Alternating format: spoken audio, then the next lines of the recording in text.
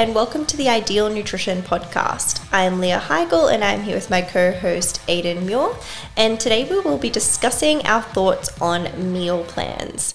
So obviously both of us give meal plans to clients. We both work with some form of meal plan a lot of the time.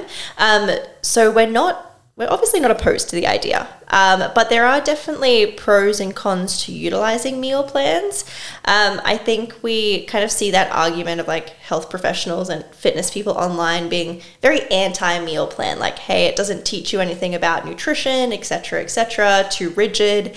But I think there's definitely a time and a place for meal plans, and meal plans can look all different kinds of ways. So today we'll just go through, I guess, like the pros and cons of meal plans and kind of just summarize with our general thoughts on them. Yeah. We'll start with downsides and then we'll address those downsides basically and say why we would still do them. Yeah. But with the downsides, the first two are stuff that other people say most commonly, and then the third one is going to be one that I spent a bit of time thinking about. So the first one is they can be restrictive.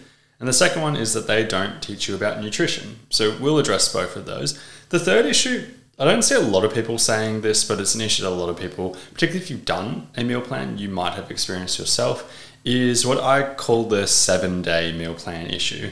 And what I mean by a 7-day meal plan is if you've got something that's like Monday, breakfast is this, lunch is this, dinner is this, these are your snacks, etc. And then Tuesday's got different stuff, and then Wednesday's got different stuff, Thursday's got different stuff. The big issue I see with that is what happens if you miss dinner on Monday? Like what happens if something comes up and you have something different for dinner? You now have the ingredients that you bought for Monday. Yeah. What do you do with those things? Because now Tuesday's a different thing. Are you now a day behind and you just keep everything the same? Or like it creates a few other problems which kind of encourages you to not want to stick to it because the logistics are difficult. Yeah, and I think like going back to the restrictive side of things and kind of countering that is I'd say with meal plans, yes, they can be restrictive if it's done in that very 7-day meal plan kind of way where it's very prescriptive, like you exactly eating this on this day, etc. But meal plans can also be in a flexible way where it's just providing you structure. So not necessarily like being overly restrictive, but providing some kind of structure with different options. That means you maybe don't necessarily need to track, but you can still, meet a certain calorie macro amount. So you can make meal plans more flexible in a way that suits you, your goals, and how you'd like to proceed with your nutrition. Yeah. And using that flexibility and everything like that, like for example, a dinner on a 7-day meal plan could be like chicken breasts and rice and then vegetables, etc. But does it matter if you use chicken breasts as a protein source, or does it matter if you use fish, for example? If you use white fish, the macros, and it's pretty similar, right? Yeah. If you chose pasta instead of rice, once again, the macros come out relatively similarly. Does it matter if you chose asparagus as a vegetable or broccoli as a vegetable? Like once again, it's going to come out relatively similarly. Like there's so many, that's just one of like hundreds of examples of how you can make it more flexible while getting pretty much exactly the same results as well. Going through other points, as you mentioned, it provides structure. That can obviously have benefits in a lot of situations. It comes out as a certain amount of calories and macros without tracking, and this can also be adjusted based on results. For example, if you were roughly following a meal plan to within, say, 80 to 90% on the plan kind of situation, that means you're eating roughly X calories plus minus 10 to 20%, right? If you were looking to get leaner and you weren't getting leaner, you now know, okay, I've got to reduce my calorie intake or increase my energy expenditure. If we go with the reducing the calorie intake option, you know that you need to decrease the calories in the plan. And then suddenly you can manipulate your calorie intake to a decent degree of accuracy while being flexible without having to track everything. Yeah.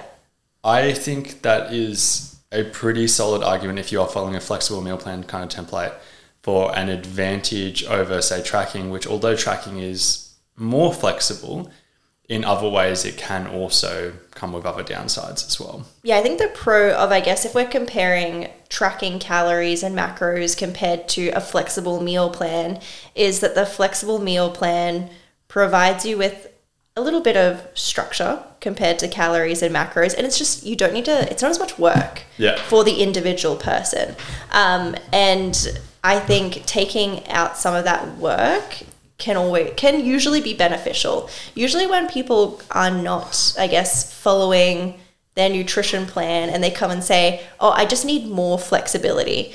Sometimes adding more flexibility and less structure is actually a bit of a downfall. Not always. Sometimes you do need more flexibility, but other times that structure is really beneficial.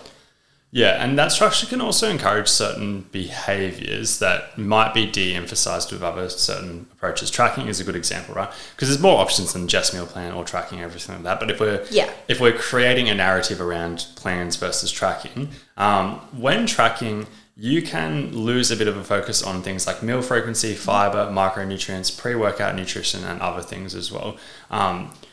Something I can't remember. It was one of our clients amongst Ideal Nutrition. I can't remember who, but like they were talking about how they don't like wasting their calories earlier in the day because they don't want to run out too early, kind of thing. And then what they were basically doing was having like 25% of their calories before 5 p.m. and 75% after 5 p.m. Mm-hmm. But they were also training in the middle of the day. And it's like, well, with a meal plan structure, you'll end up consuming the same amount of calories. You probably feel better when you train. You probably have more of an emphasis on protein distribution throughout the day. You probably feel less hungry throughout the day. It may or may not impact your ability to stick to it because this is a personal thing, but if I only ate 25% of my calories before 5 p.m., I probably would find it harder to stick to. Me too. Because that's the middle ground where it's not even intermittent fasting or anything like that. It's like you're still trying to eat just a little bit of food. A lot of thoughts around that. But like the meal plan structure can emphasize certain habits. Another example I really like is, say somebody was in a calorie deficit, they didn't have super high needs or anything like that. Let's say they were aiming for roughly 150 grams of carbs in their total calories and macros and everything like that. If we say a serve of fruit, like a larger serve of fruit, say a large banana comes out as like 25 grams of carbs, for example, somebody might look at 2 large serves of fruit and be like, that's 50 grams of carbs. I don't want to waste my carbs on that when I could have Paddle Pops, for example. Yeah. Is a common theme. And I'm not saying calorie tracking and macros and everything like that reduces it down to just calories and macros. It's just the implementation in some cases can end up going down that route. Yeah, and I think flexible meal plans also allows me as a dietitian to just have, I guess, a little bit more control over things like meal timing, dietary quality, and to in the process teach that person about it without it being so much work for them. Like a really good example is I work with plant-based people a lot of the time, so I'm focused on specific at-risk nutrients.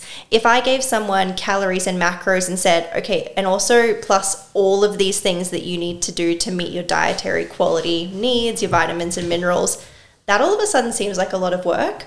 Or I could give them a plan that already meets all of their needs, is still flexible, and then they can go away and start utilizing that. And in the process of working together, start learning about why I've done certain things. So you're getting the results almost faster, or you're getting from point A to point B faster, and you can learn about everything in the process. So there's still an opportunity for education and learning. I think the criticism of meal plans not teaching you anything about nutrition is a bit silly because no individual approach teaches you about nutrition. Exactly. It's like this logic isn't about teaching about nutrition. It's ideally you learn a lot about nutrition while also implementing with your nutrition. Yeah, and I guess the same argument can be made against tracking calories and macros, and that doesn't necessarily teach you anything about dietary quality. So same arguments can be made, and there's pros and cons with both, and I think it's just all about what works for you best as an individual